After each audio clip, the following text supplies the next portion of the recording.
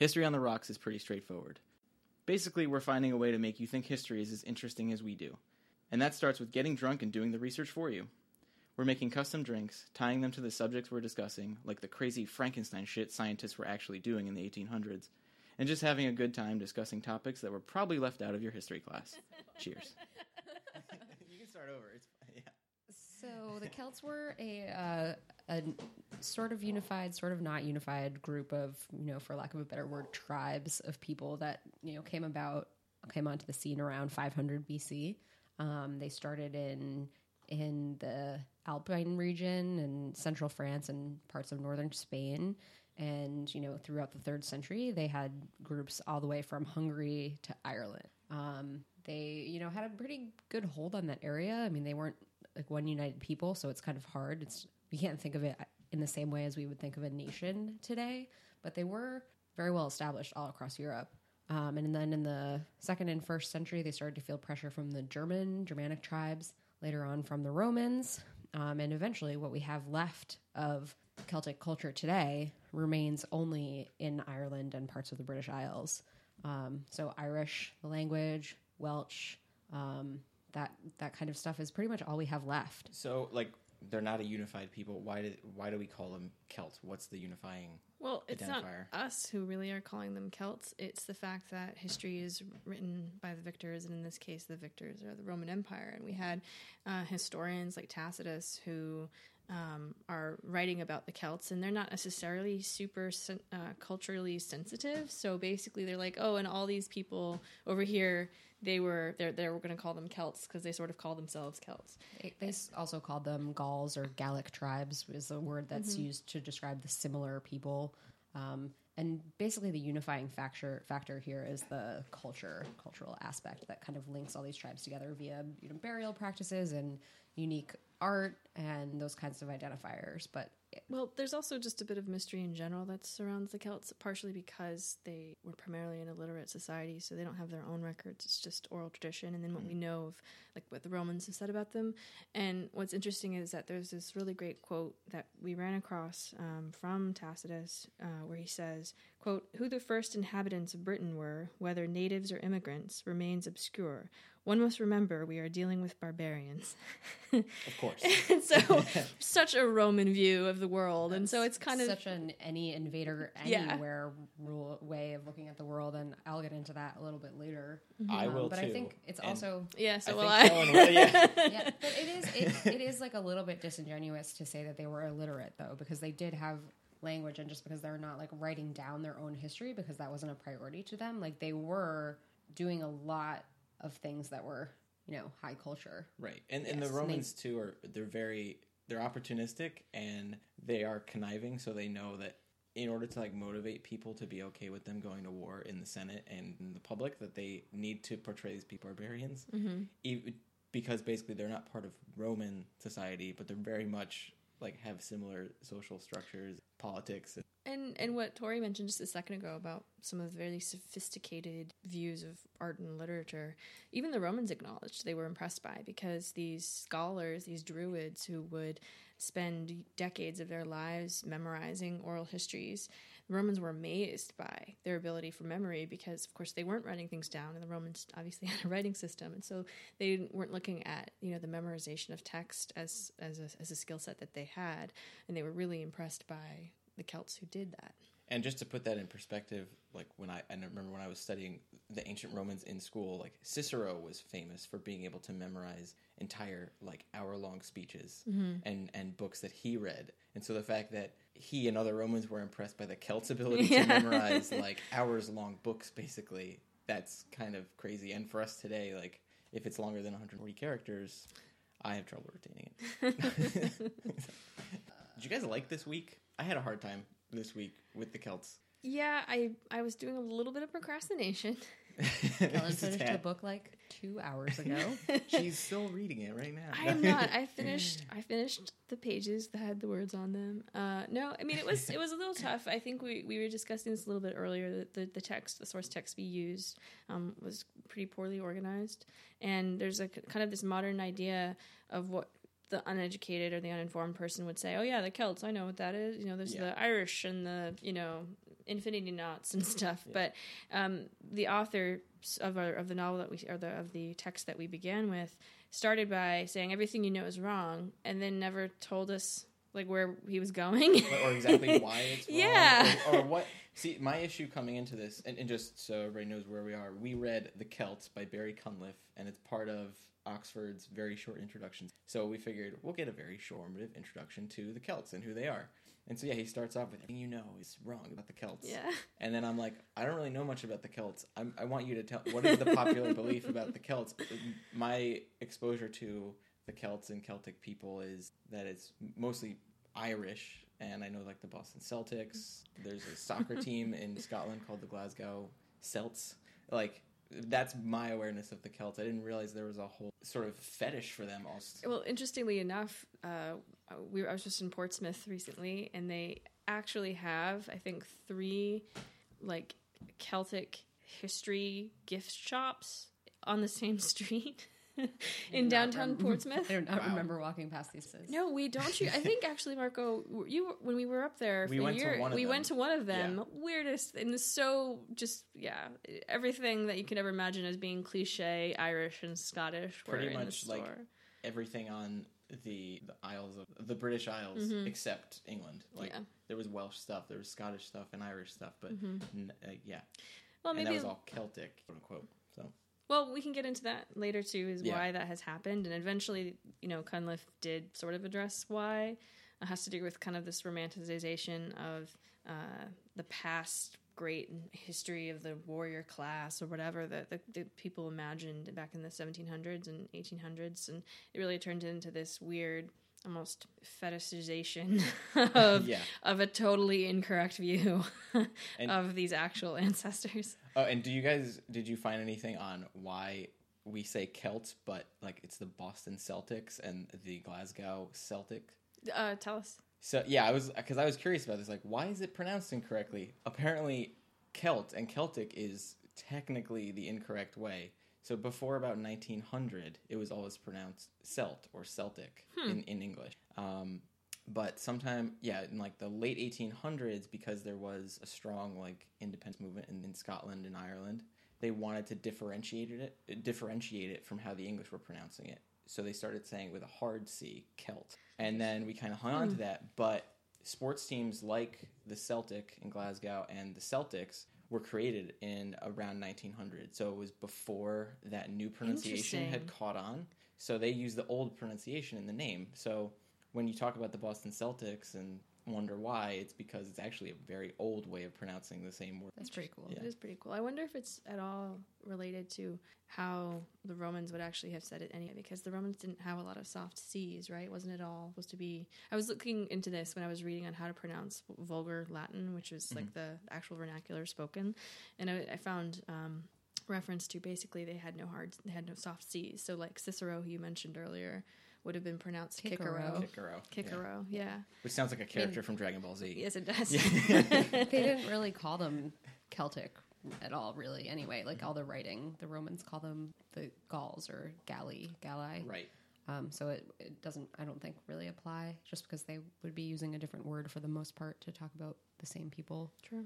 Yeah, I think they use the word Celtic occasionally, but it was mostly the... Came from, I think there were some writings Celticae, of Julius Caesar who talked about them as referring to themselves as like the Keltoi or something like that. Yeah, that was the Greeks. I think it was... Oh, was it the Greeks? Yeah, I think it was Herodotus mentions a specific tribe called the Keltoi in what is Gaul. But that's the only... This is the other thing I thought was interesting and frustrating about the book, is he very early on says that pretty much like before the 1800s, when they became this like being Celtic, nobody called themselves Celtic except this like one minor tribe in like ancient Greek times, the Keltoi. And after that, it's just sort of classical scholars or laymen referring to them as Celts. And so for me, it was, I think the reason I struggle with this is like when he's talking about the Celts, I'm like, but you're not clear on who you're talking about. You're mentioning all these different tribes that don't seem to have too much of each other. Talk more about that. But I think that's where I kept being like, what are you talking about? Yeah, there wasn't a very unified story in this text. It was a little bit hard to follow. Talk a little bit about one of the that we read on. And that's this culture piece that we talked a little bit about. So there's like two main periods in this Celtic broad strokes history. And the first one is the Hallstatt culture. So that's where we get like the first instances of languages that are in identifiable language families. And then the second one is Latin.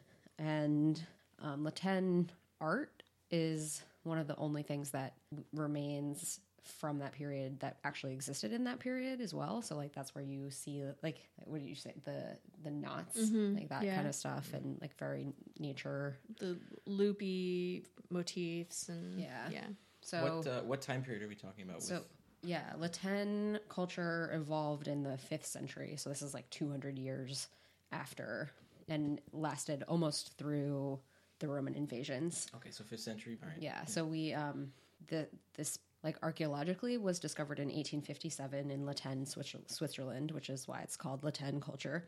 And it's defined by curvilinear designs, especially on metalwork and pottery. And then later on, we get into more like nature motifs. So this is like what you would consider Celtic art. If you're going to a Celtic gift shop, this is like what you're going to be seeing.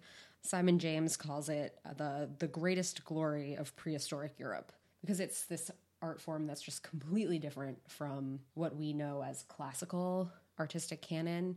It doesn't really match up at all. It comes a lot from, like from the Etruscans, and so therefore from like Mesopotamia. So that artistic culture is drastically different than European art, in quotation marks. It's very sophisticated for what they found archaeologically, if I recall correctly. Yeah, so not only that is the art sophisticated, but the techniques as well. So when we were talking about barbarism earlier, they're not barbarians. Like, these are some of the most sophisticated craftsmen in the entirety of Europe, like including the Romans. They did a little bit of sculpture, whatever. Yeah. Actually, a really cool thing I found, the BBC did an series of documentaries on the Celts that talks mostly about the Celts in the British Isles, but in Latin, Switzerland, apparently it was near a salt mine, and that was one of the big exports from these Celtic people in Latin. Because there would often be collapses in the mines, and you're surrounded by salt, there are very, and this connects back to last week's episode, preserve the bodies so well that they're very similar to the bog bodies, and that like you can still see the skin, and you can see what they were wearing. Wow. Like some of the leather that they were wearing on like bags or satchels is still preserved, so they know kind of what tools they were using to mine. It was really cool, and I thought it like makes them not seem like barbarians, that they have this complex economy where they're like mining a commodity to export. Yeah, and I'm really glad that you brought that up, because that's one of the ways that we have all of this knowledge of the Celtic people is that trade. And they were really sophisticated. So like even before the Romans showed up at all, like that's how the culture propagated, was through like very sophisticated trade networks.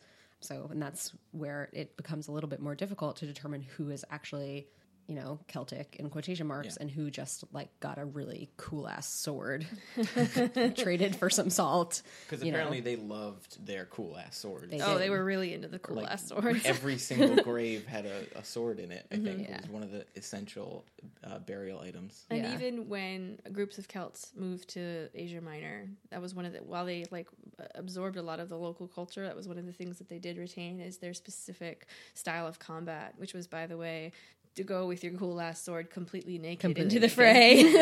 And their distinctive style sword they retained. So even after they'd long settled in Asia Minor, they were still kind of very, very much connected to their historical methods of battle. Yeah, there's a really cool diagram in here of how they actually like put the swords together, and it's super complex. Back to this art thing, to talk about swords a little bit more. So we talked a little bit about the like geometric curvilinear patterns. It evolved to be a lot more vegetal. So you'll see a lot of like palm motifs and actually lotuses, which is really interesting. Some animal patterns, and then distorted human faces, but no representation of like a human body at all, which is really interesting. Only the faces. So they were trying to speculate on whether that was like something that was a little bit taboo. But so, do you mean taboo to show the bodies, or taboo? Yeah, to depict humans, maybe to depict humans. Or so like that's because all the faces were super distorted too. So who knows really? One of the things related to that I thought was really interesting is that apparently a common post-battle ritual was to decapitate the enemies and display their heads really prominently. So there's like this obsession with the head. Yeah, I wonder if those are related. I don't actually know, but it could very well be. Yeah, I don't know. I mean, most of the art that we get is not this like art for art's sake that is now the main form of art, but really portable art. Things that would display the status of the person that owned this item. So like a sword, for example, lots of weapons, things that help you have a really kick-ass feast. They loved feasting. Yeah. Feasting and fighting. Feasting and drinking wine. Yeah. We have a quote from Diodorus Siculus, who is like one of the main Roman historians that we get a lot of this information from. And the quote is, "The Gauls are exceedingly addicted to the use of wine, and they fill themselves with it, drinking it unmixed," which apparently was huge. Yeah, Yeah. it was common in Rome to water it down a little bit, Yeah. make it go a little longer. But the basically Celts drank it straight. The Celts were the Robert Baratheon of prehistory. So they had this reputation for being really aggressive, fierce, like berserker-like warriors. Although that's a term that's mostly associated with Vikings, but they would go into battle naked with their awesome swords. You know, they would drink entire flagons of wine in a sitting at their feasts. So they had this image of just being these wild, incredible warriors. Yeah, and one of the other things that is sort of barbaric about them is this like displaying your wealth, because the Romans like were not into that at all. They thought it was like super gaudy, and it was really like, I read about how Caesar tried to wear long sleeves once, and everybody was like, "Dude, what the fuck, Caesar? Why are you Caesar wearing a was long sleeve shirt right now?" Wasn't he supposed to be a little bit of a fop. yeah? He was foppy, but he was also one of the greatest generals who ever lived. Fop-ish. Fop-ish. Excuse me. Very technical language here. He's a bit of a dandy. Yeah, he was, but he was also an amazing general and a badass. I think all the Romans were a little bit foppish, to be honest.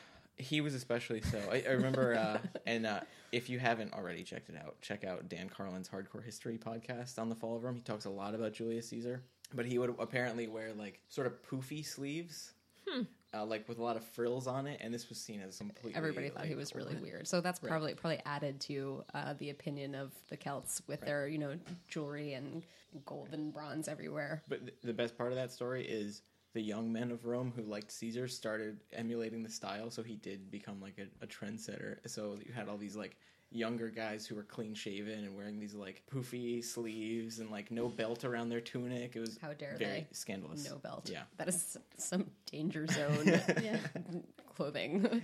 I will keep my belt. No thank you. belt on Yeah, you. yeah. Yeah, so the Celts were not barbaric at all, really.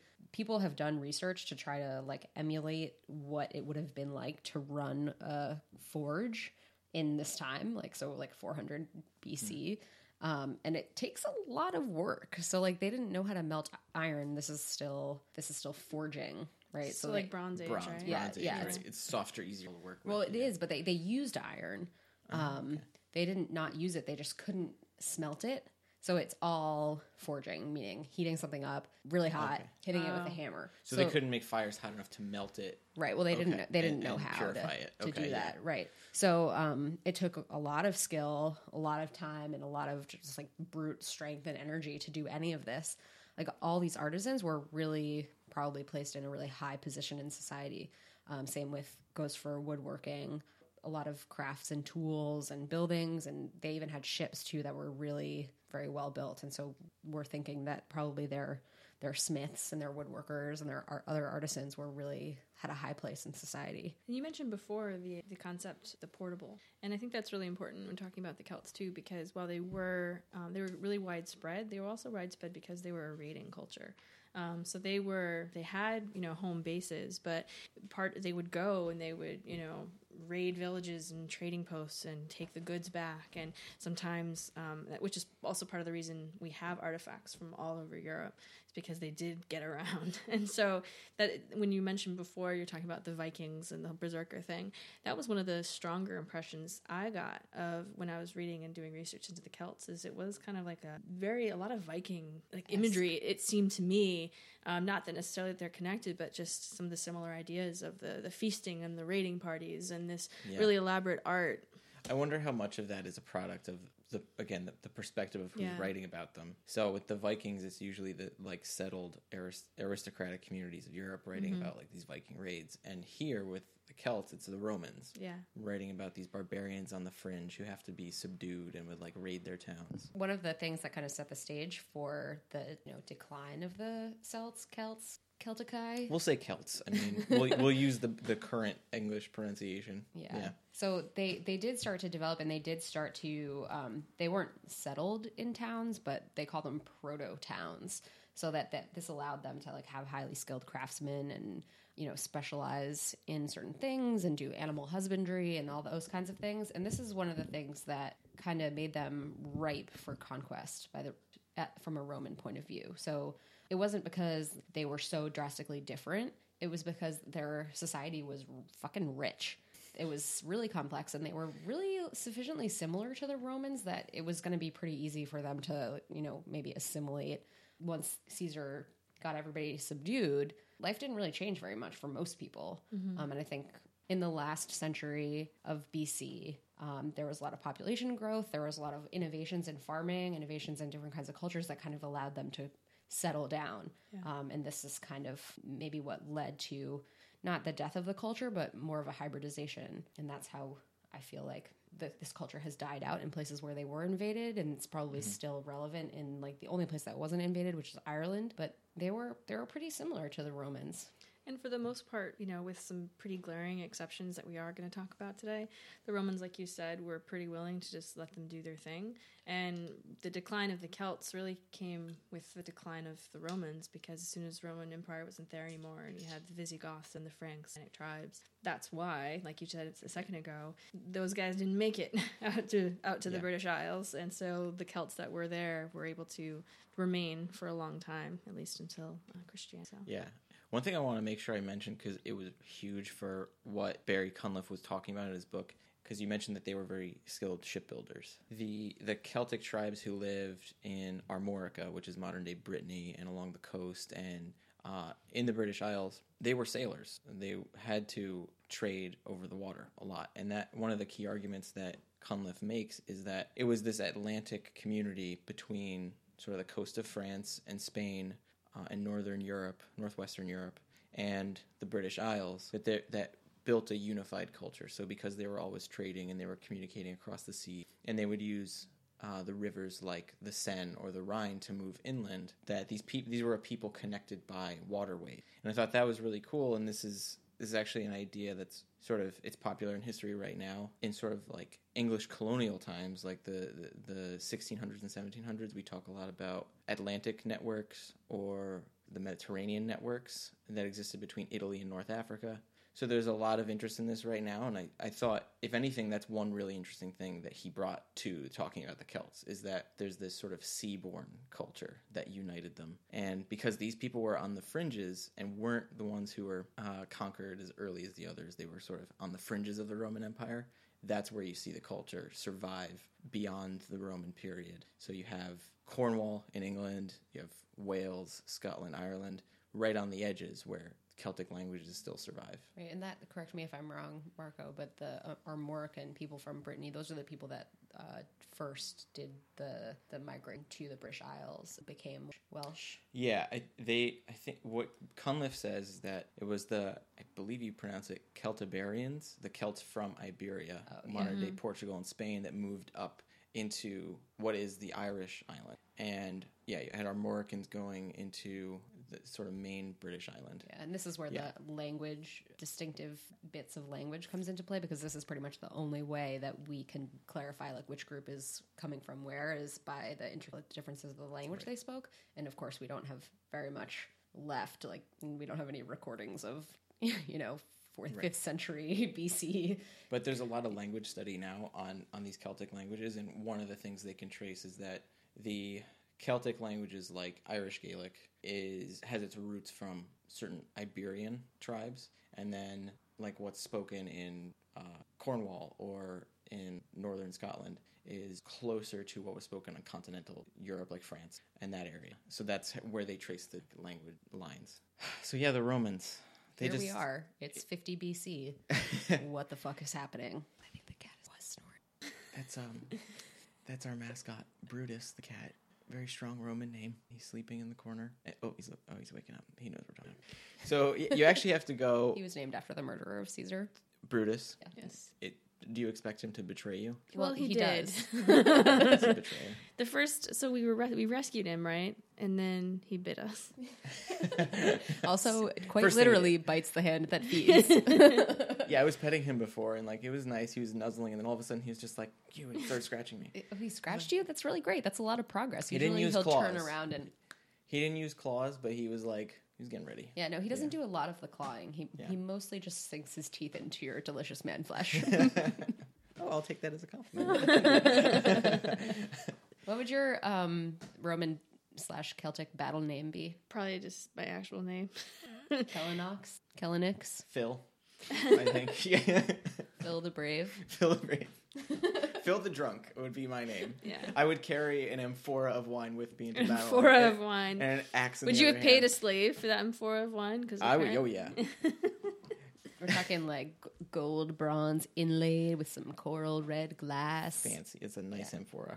Made by Celtic artisans of the 10.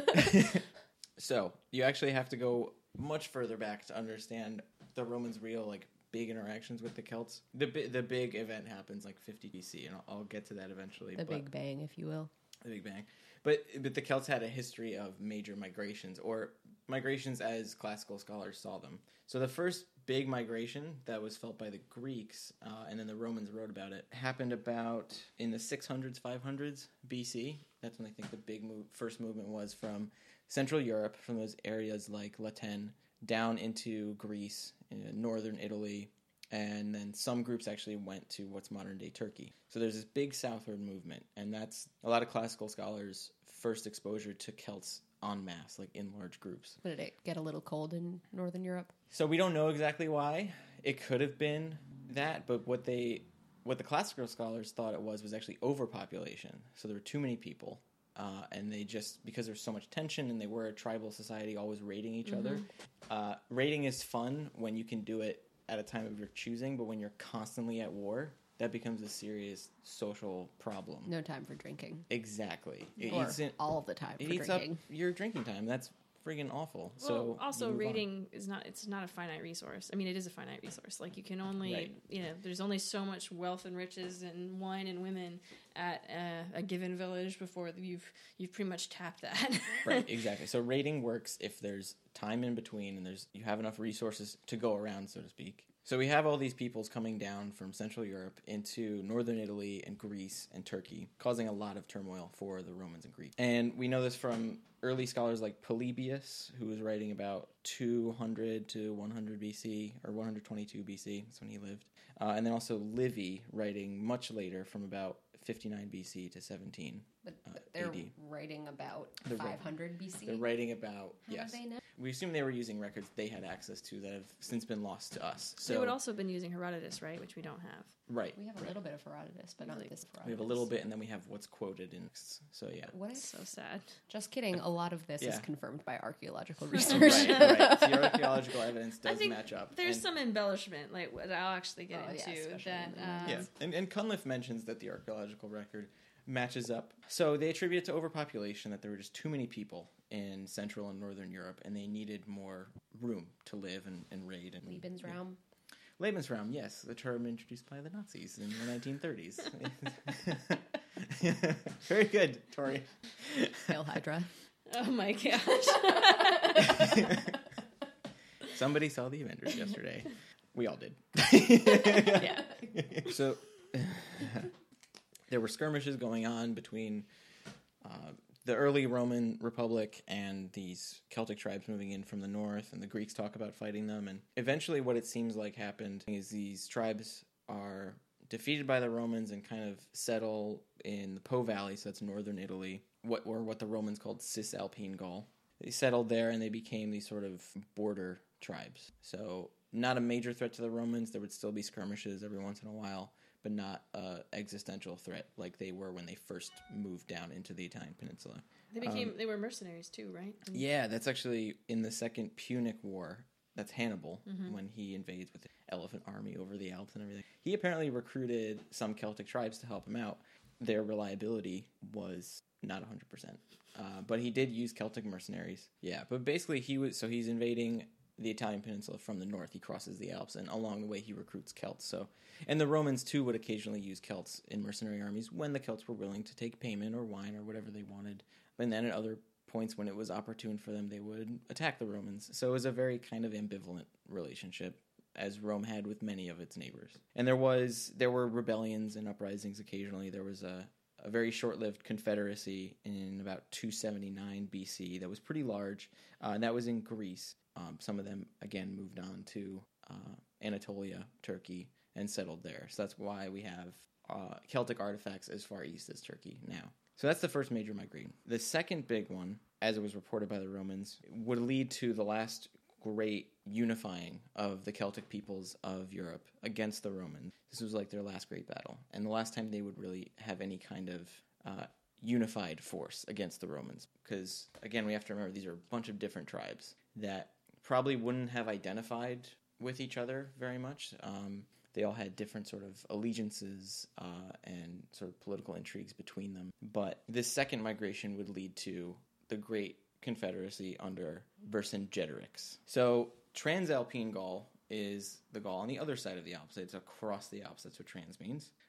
So we're talking around 121 BC now, so a couple hundred years after the first migration. What was going on in Northern Europe at the time was a lot of Germanic tribes were moving south and west into other parts of Europe. So we know where modern Germany is. The Germanic tribes were moving across the Rhine into Gaul, and south into Bohemia, Austria, Switzerland. Which are all lands where the Celts have been for years. Exactly. So they're putting a lot of pressure on these Celtic tribes. One famous sort of ordeal that Caesar writes about is the migration of the Helvetii, who were a Celtic tribe that previously had lived in Switzerland and decided, because of this constant fighting with Germanic tribes and other Celtic tribes, they needed to find a new place to live. Is this where we get Helvetica, the font? That's a good question. The term we have for Helvetica, the font, comes from the Latin word Helvetica, which meant Swiss. So their name for the Swiss people was Helvetii or Helvetica. So yeah, that's where that connection comes from. Which probably actually came from this tribe that we're talking about. Right. Which is pretty cool. Yeah.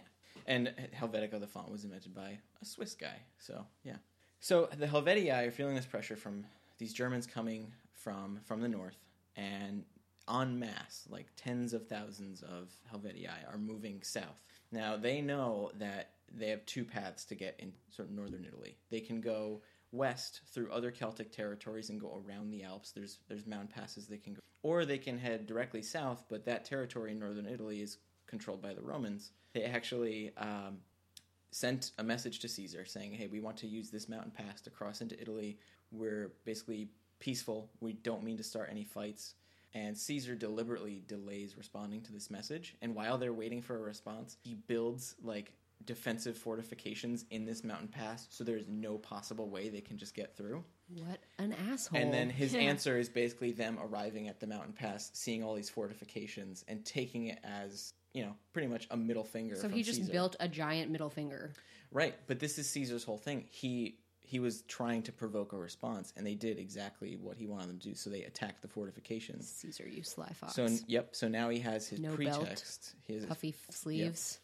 He has this pretext that he's created to go to war with the Helvetii and turn them away from crossing it. So he's doing a lot of this military and political swinging of his dick around, pretty much to build up support back in Rome. So that's why he didn't wear a belt. Exactly.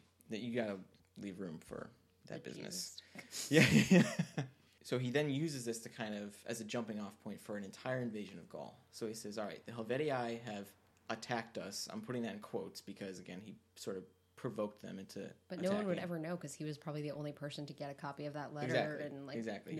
No media, no rules. Right, exactly. So as far as anyone knows, the Helvetii were unprovoked and just attacked this mountain pass. And that sort of initiates his war on the Helvetii specifically and defeat of them. But then he uses that to go further, saying these Germanic tribes in northern Europe are a threat to all of Gaul. And if we as Romans don't take control, the Germans will. He has now justified an entire conquest of Gaul. And this is his big move. So he moves in, and certain tribes like the Aedui are already allied with Rome. Most tribes are not friendly to him. At best, they trade with them, and that's about it. But he sort of manipulates a lot of their internal beefs with each other and their disagreements to play them off one another, attack them one at a time so that they don't form a mass force against him. One might even say divide and conquer. Exactly, yeah, divide and conquer. There you go. And this is, we're talking about 60 BCE. So he pretty much conquers Gaul fairly easily. He doesn't face any really major defeats at the hands of the Gauls or the Celts. In 57 BC, he defeats the Belgae, who are the Belgic tribe in what is now modern day Belgium. Then there are some rebellions in 56 BC in Brittany, or Armorica. Then in 55 BC, I thought this was a cool little story. So the Germans used the Rhine as their border, and they felt because there's no clear river crossing there. Pretty fast-moving river. It's difficult to cross. It's huge. It's really, huge, yeah. It's just a really big river. So the Germans felt protected behind the Rhine. Caesar, just to prove a point to them and get them to stop harassing the Gauls because it was fucking up his conquest of Gaul, he takes his legions to the Rhine, builds a bridge in a matter of weeks, I think. Way faster than the Germans could get word of it and react to it. So by the time the Germans knew that the Romans are building a bridge across the Rhine and they show up, the bridge is already completed, pretty much. And so Caesar crosses, he posts up his legions there. The Germans are completely unprepared for this, and they retreat. And Caesar, having made his point to the Germans, crosses back over the Rhine and burns the bridge. So Caesar literally just built this bridge to say, I can cross this whenever I want. Yeah. So you stay on your side, or I'm going to come back for you. Pretty much, and it worked. It worked. The Germans pulled back after that. Yeah, dude. We wonder why Caesar is so well known. This is why. We wonder why Caesar got stabbed in the back, and now we know. He'd be a good fit for our presidents series. Great presidents, Julius Caesar. And this is the whole thing with Caesar that gives him an advantage. Dan Carlin talks about this a lot, but his speed. He reacts very quickly to threats, as pretty much as fast as humanly possible. And much faster than anybody would expect him to. So things like building a bridge in a week or two, that's pretty much classic Caesar. He's going to do something in an amount of time that you wouldn't think is even possible, and catches his opponents off guard. And this is going to come back to help him later on. But getting back to his conquest of Gaul, so by 53 BC, the Belgae are acting up again. So he is now, okay, I defeated you once. Now you're acting up again. You're ruining my conquest of Gaul, my pretty little prepackaged conquest of Gaul. And he's pissed at the Belgae, so he launches a scorched earth policy. Pretty much slaughters or sells into slavery every single Belgian, destroys their land, makes it unlivable, wipe them off the map. And this is another thing that Caesar would do. He had no hesitation about completely destroying an enemy. A lot of people had scorched earth policies back in the day. Yeah. So this attack on the Belgae stirs up a lot of unrest in Gaul because it's seen as completely unmerciful and unfair. And so a couple of Celtic tribes realize sort of what the Romans are doing, that they're going to take over all of Gaul. And this sparks the rebellion of 52 BC. Now this is where Vercingetorix comes in. The Celtic tribes they're tired of the Romans coming in, destroying them one by one, and they realize, they can see the writing on the wall that if they don't do something now as a unified front, that they're going to destroy, they're going to be defeated and pretty much not exist as Gauls or as Celts. So in the town of Cenabum in 52 BC, they round up every Roman traitor and official and slaughter them. And then one of Caesar's lieutenants, Cicero's brother, actually, they encircle one of his encampments and they massacre his men. So they'd already attacked a Roman legion. Yep. And this is interesting, too, that they killed all the traitors specifically. So the Romans kind of knew it then, and as historians see it as a very important tool for the Romans, that it was Romanization through trade, and this is kind of sort of almost like a soft colonization of the Celtic peoples, that you get them used to our methods, our economy, our traders, we control the flow of wine and other goods to them. And so they become more amenable to our way of life. So we Romanize them. And so trade was actually a really important tool. And part of the reason Caesar seemed so unforgiving to the Celts is that he expected them to sort of toe the Roman line because they had profited from this relationship. They got a lot of goods from the Romans. Romans got slaves and currency from them. So the fact that they were resisting the civilization of Rome to him was offensive. So Vercingetorix is chosen as the leader of these united Celtic tribes. When he goes to war with the Romans, he enacts a policy of scorched earth against his own cities. against Celtic cities. So he either couldn't take them for them himself. So he couldn't take their resources, yeah, Yeah. pretty much. So Caesar, from the beginning of his campaigns in Gaul, didn't want to have to maintain a supply line back to Roman territory. He wanted his army to be more mobile and to go wherever it needed to go. So his policy, logistically, was take resources from wherever we're invading. So they would take from towns, granaries, cities, whatever they needed. That was their supply chain. So they weren't tied to any one locality. They could move around freely. So Vercingetorix sees this and knows that he needs to sort of sacrifice his own resources just to prevent the Romans from resupplying. Vercingetorix maintains one city. It was one of their biggest cities called Avaricum. And this ends up being a huge mistake for him because the Romans lay siege to Avaricum and take it. And this gives them enough foodstuffs and supplies to continue the campaign. And this was a pretty fast rebellion. It happens all within 52 BC. So it's a few months long. So the Romans, once they have these resources, can easily leave for the next few. I have the numbers here. It's insane. So this is like Caesar's account of the Gallic Wars. He talks about the different tribes and how many men they sent. If his figures are to be believed, he faced a total Gallic strength of about 350,000 men, including the trapped army that was fighting to escape. It is a remarkable testimony to both the scale of Gallic manpower and to the battlefield superiority of the vastly outnumbered Romans. Yeah. Getting back to Avaricum, so the Romans have their resources from Avaricum. It's like They move on to another major city, Gergovia, where it was Caesar won, but it was extremely costly for him. He lost a lot of men in that battle. But coming off of Gergovia, Vercingetorix retreats to the hill town of Alesia. So on this hilltop city, it's got a great vantage point. It's a strong defensive position, but because it's on a hill and it's sort of flanked by two rivers at the bottom of the hill, it's very hard to resupply. Almost impossible if you don't have a defended supply line all the way out past the rivers. Caesar sees this, and being the opportunistic general that he is, builds fortifications around the entire city, walling them in. Yeah.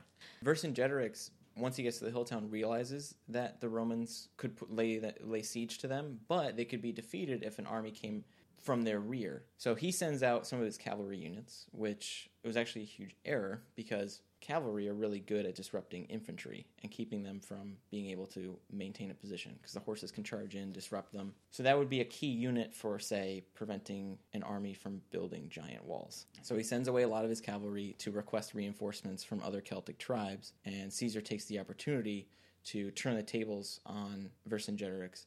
Alesia is now encircled in these wooden walls with guard towers. With spiky shit on the walls. Yeah, the walls were spiked so you couldn't easily climb over them. They were patrolled all hours of the day.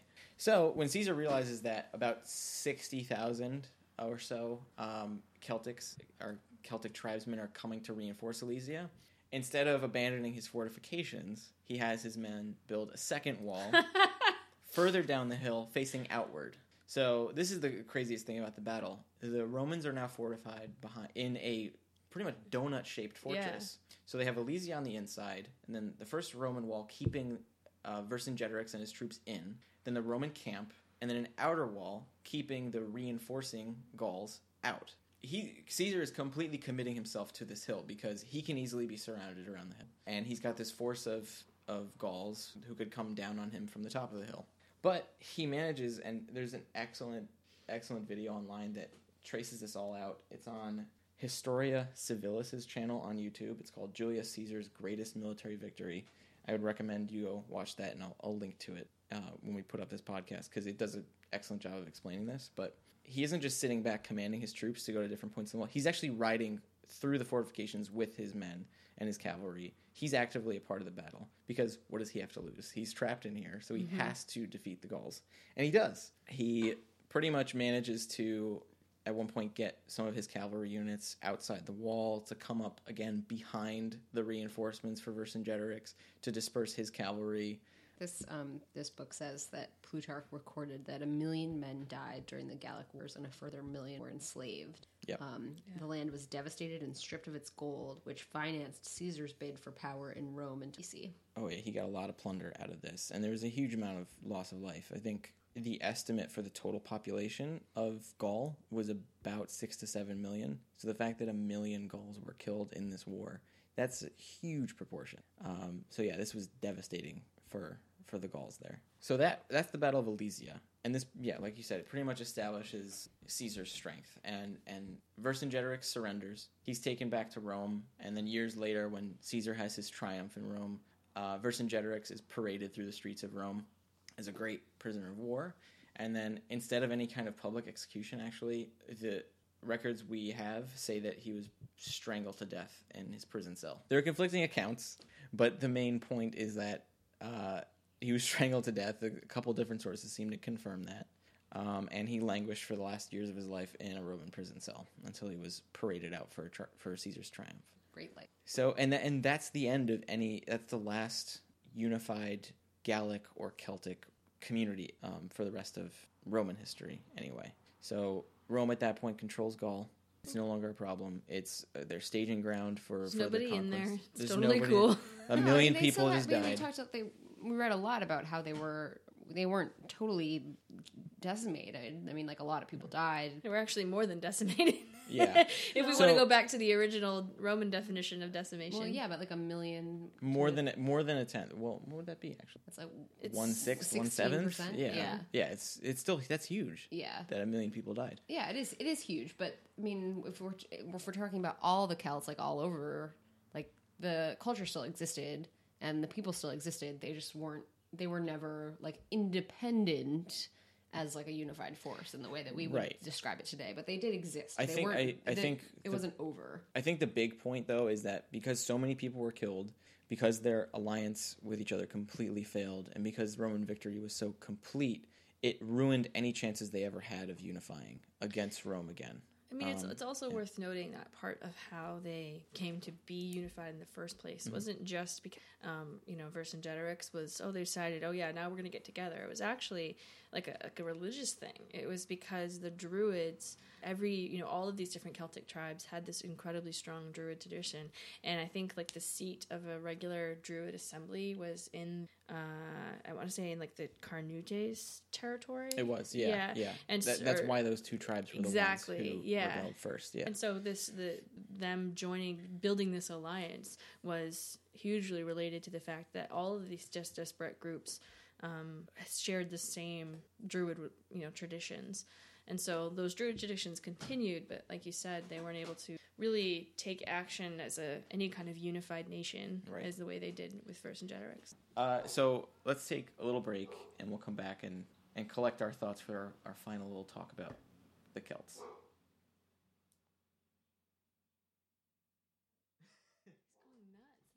This poor dog never gets any exercise.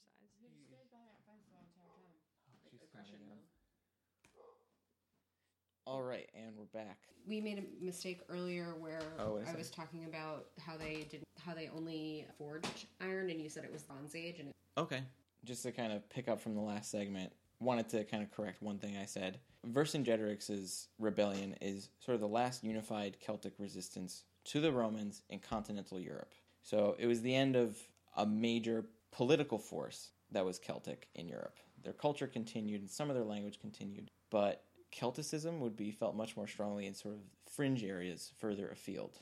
Yes, such as the British Isles. Everybody kind of has a general idea is that, Britain invaded by Rome, Hadrian's Wall, etc., etc. And my story properly begins with this very gradual invasion of Britain by Romans, including actually Caesar gave it a go a couple of times. But the really first truly effective and complete invasion of Britain happened in 43 AD. And this was, much like we just discussed with Gaul and other parts of Europe that the Romans set their eye on. It was a really calculated and protracted campaign effort to get in there. And what I'm going to talk about today is probably the most famous and really most wild story that came to be following this Roman invasion, and it's the story of Boudica. Boudica was born actually shortly before the Romans effectively invaded Britain, and she would have been a member of the aristocracy. She was a part of the Iceni tribe of Celts, and which were located around in the area of Norfolk, which is today would be Norfolk. And as a kind of a member of the aristocratic class. She would have been very highly trained. She would have been very well educated, and she actually would even have been trained in warfare. And she would have been able to wield a sword and a spear. And what ended up happening to Boudica is she married the man who'd become king, and following the very efficient invasion of Britain by the Romans, there were actually only 2 kings who were allowed to continue being kings in Britain at this time, and her husband, who went by the name of Prasutagus, who I'm probably just going to call Gus. We'll call him Gus. We'll call him Gus. We're talking about Prasutagus. But it's Gus. We're pretty sure that's what Boudica called him. Gussie. Yeah. Yeah. And he was one of the 2 kings in Britain, in this part of Britain anyway, who was kind of allowed to retain his kingdom. And, a lot of that, he was able to do that because he was conciliatory towards the Romans. And he, like you were talking about before, kind of embraced this whole economic Romanization tactic that the Romans used. And her husband, Prasutagus, Gus, took out a lot of loans from the Romans. He really liked to live large. He really basically took major advantage of the fact that, hey, all right, I've got this sweet deal. I just capitulated to the Romans, and now I get money, and I've got all the wine I want, and I'm great. I'm sure he was also seeing, like, rival tribes in Britain sort of get slaughtered by the Romans too. Yeah. Right? Yeah. Yeah. I mean, there was a vested interest in the Romans weren't exactly known for being soft on crime, so to speak. So it was a better move for him. And one of the very interesting things about the Iceni is that they're, unlike in Rome, they were extremely patriarchal society and only allowed property and titles to be passed through the male line. That was not the case for the Celts. And so Boudica, who was queen at the time, we don't know a lot about her before this event.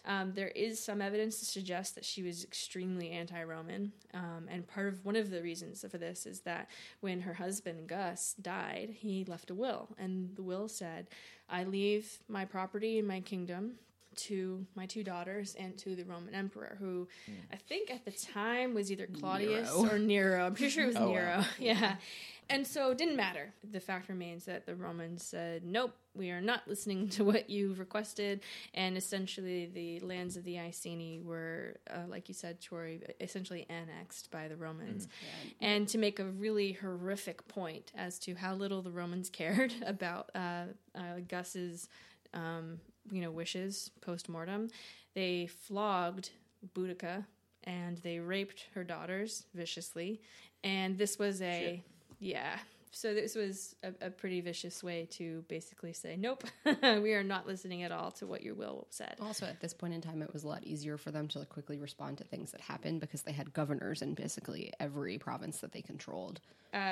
Yes. In this case, the governor was Gaius Suetonius Paulinus, and we'll get back to him in a minute. But after the Roman forces essentially annexed this kingdom land and brutalized Gus's wife and daughters, things sort of quieted down, but at least that's what the Romans thought.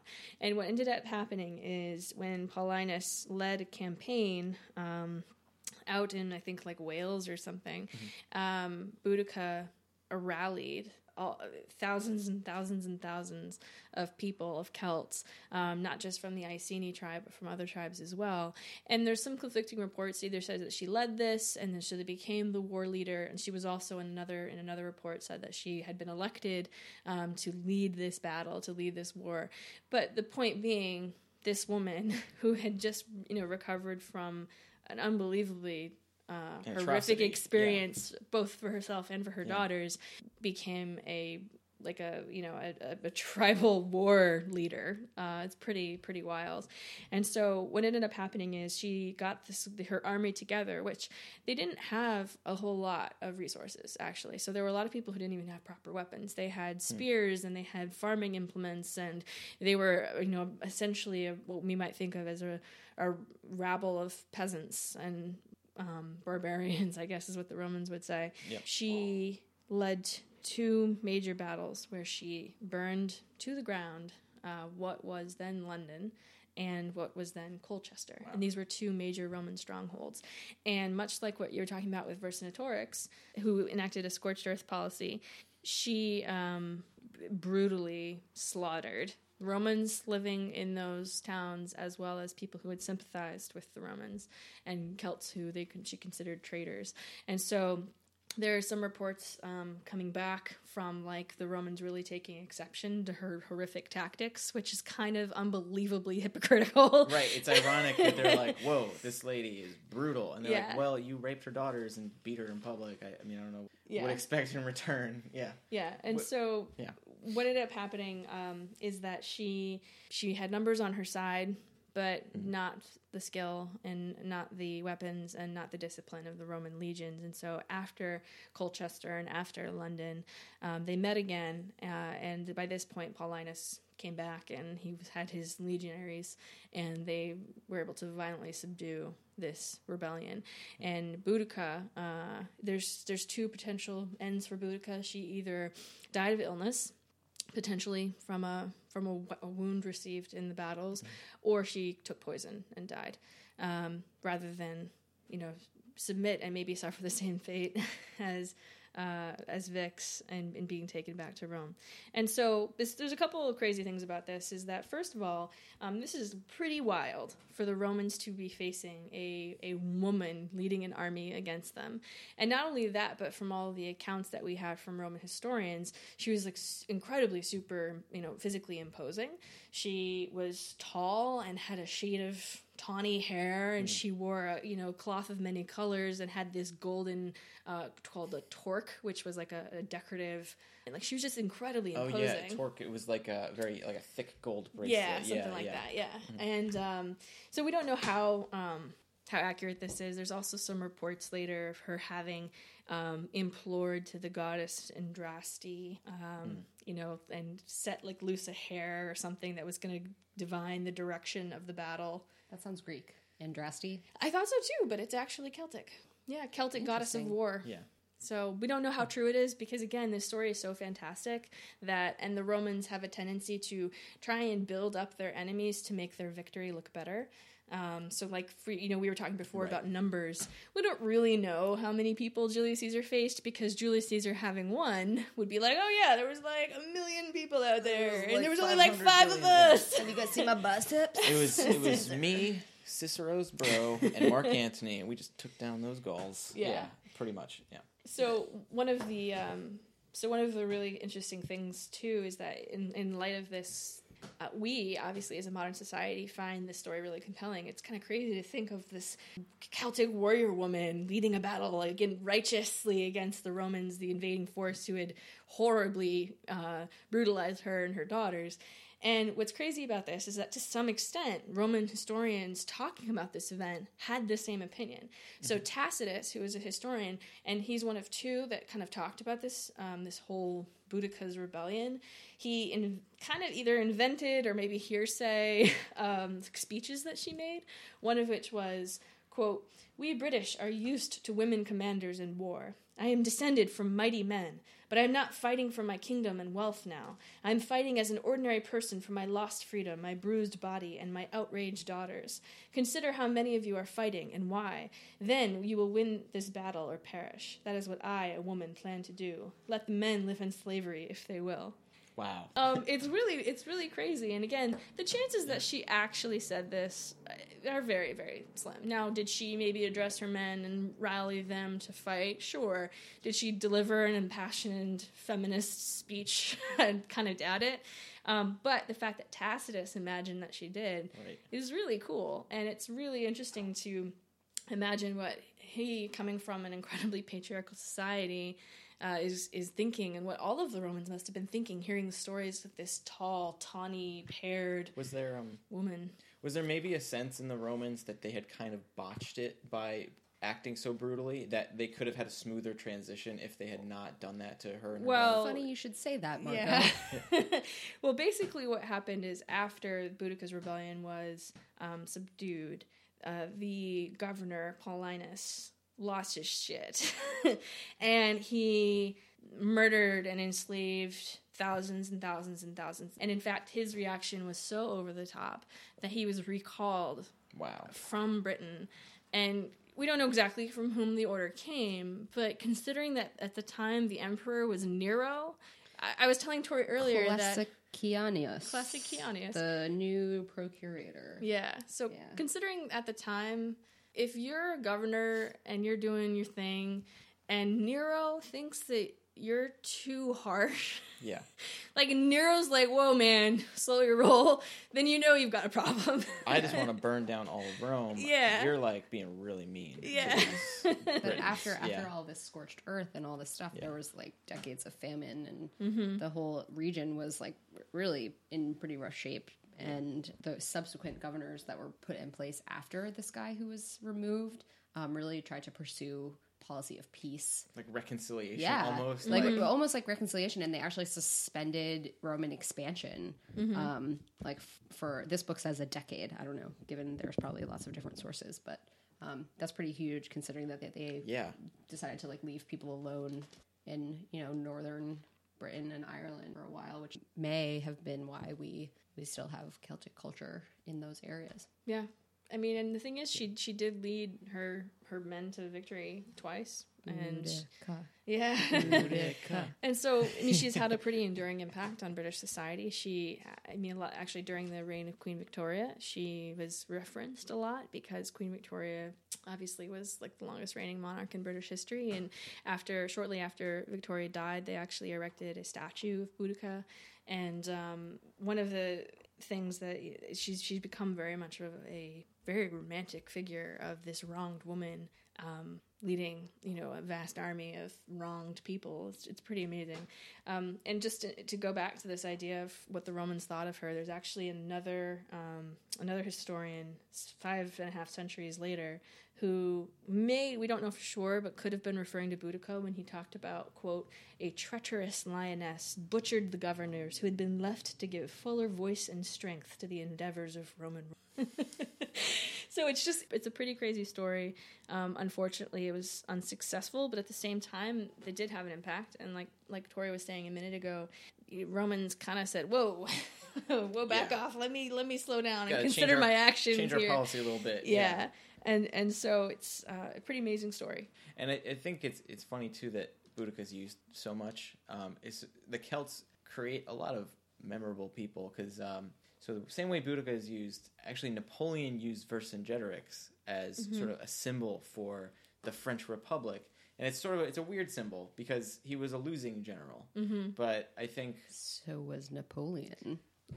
At the end, I mean, he had a good streak going there. And there's a huge statue of him, of Vercingetorix, at Alesia today. It's made out of copper. It's giant. He looks very epic and has pretty much one of the bushiest and best mustaches. But I think Napoleon wanted to use it as a symbol of French unity. So this old Gallic general became a symbol of the Republic, and in the same way that Victoria and Boudica. And it's also not just Napoleon. I mean, the Vercingetorix. Is that right? Yeah, you're saying it right, Kellen. Okay. Don't worry about it. You got it. Yeah. Vercingetorix is also a figure who appears in the long-running French cartoon Asterix and Obelix, and they're actually it's a great series of cartoons, but they are two Gallic people living in a Gallic village fighting against, in really comical ways, almost like a proto-MASH type of thing, against the Roman invaders. And so they have their druid who can like cast spells and give them strength, and they can fight back. And it's very much like a Tom and Jerry comedy of errors sometimes, with how they try to fight back against the bumbling Roman legionaries and stuff. And so it's definitely enduring in modern culture, is the incredible impact. Even these losing generals and this losing, warrior woman, even though they lost, they are still have major impacts on modern culture, and especially in France and Britain today. Yeah, and there's like this weird sense of pride in like, well, we tried to fight the Romans and we made a good go of it, even though we lost. And so there's pride in that. So now the Celts. So the Celts we talk about today, I want to come back to this question of who are the Celts then? So, I mean, what would you say? Well, I mean, I think we touched on it here and there, but when the Roman Empire collapsed and the Franks and the Visigoths and the other Germanic peoples kind of descended upon mainland Europe, there was very, very few places left untouched. But some of those places were Brittany on the western coast of France and the British Isles. And so what we have left, I think, of the Celts is really centered on those places, with the exception of the archaeological. Yeah, so I think the place that we were just talking about where this Boudicca's revolt happened is on the very far east side of the British Isle. And on the west side, that's where you have places like Wales, and that type of culture is left like in Brittany and then in Ireland. I'm looking at a pretty cool map that kind of, it's like almost a straight line, like where the Romans stopped invading, and Celtic language still survives. Like you can see the longitude line that separates the Celtic and non-Celtic. Yeah. I mean, there's also, that's one of the things that is kind of cool, because I've been to Brittany and I've been to Brest, and there's we touched on it earlier, where there's this incredible commercialization of this popular notion of Celtic culture, but at the same time, like in the text that we've looked at, there's some traditions that definitely are Celtic and pagan in origin that have maybe been a little bit bastardized by the impact of Christianity and these other peoples that came through, but they definitely have still some cultural impact in these places.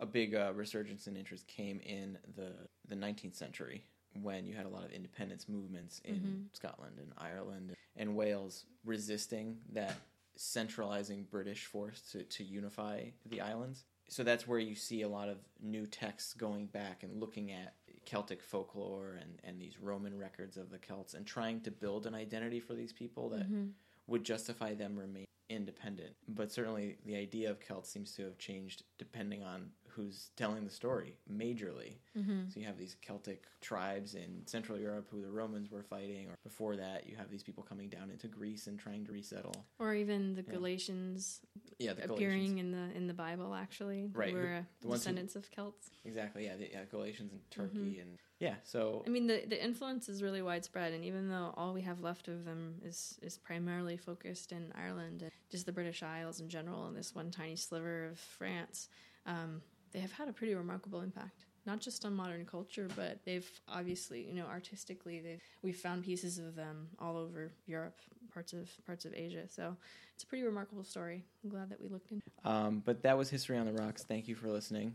You can find us at historyontherocks.com or on Twitter at HistOnTheRocks, and I am the Bad Historian, so you can tweet me at BadHistorian. Adequate Historian didn't have the same ring to it. It didn't. It was already taken. It was a bummer. So I am Marco. I'm Kellen. And I'm Tori. Thanks for listening. Dun, dun, dun, dun, dun, dun, dun.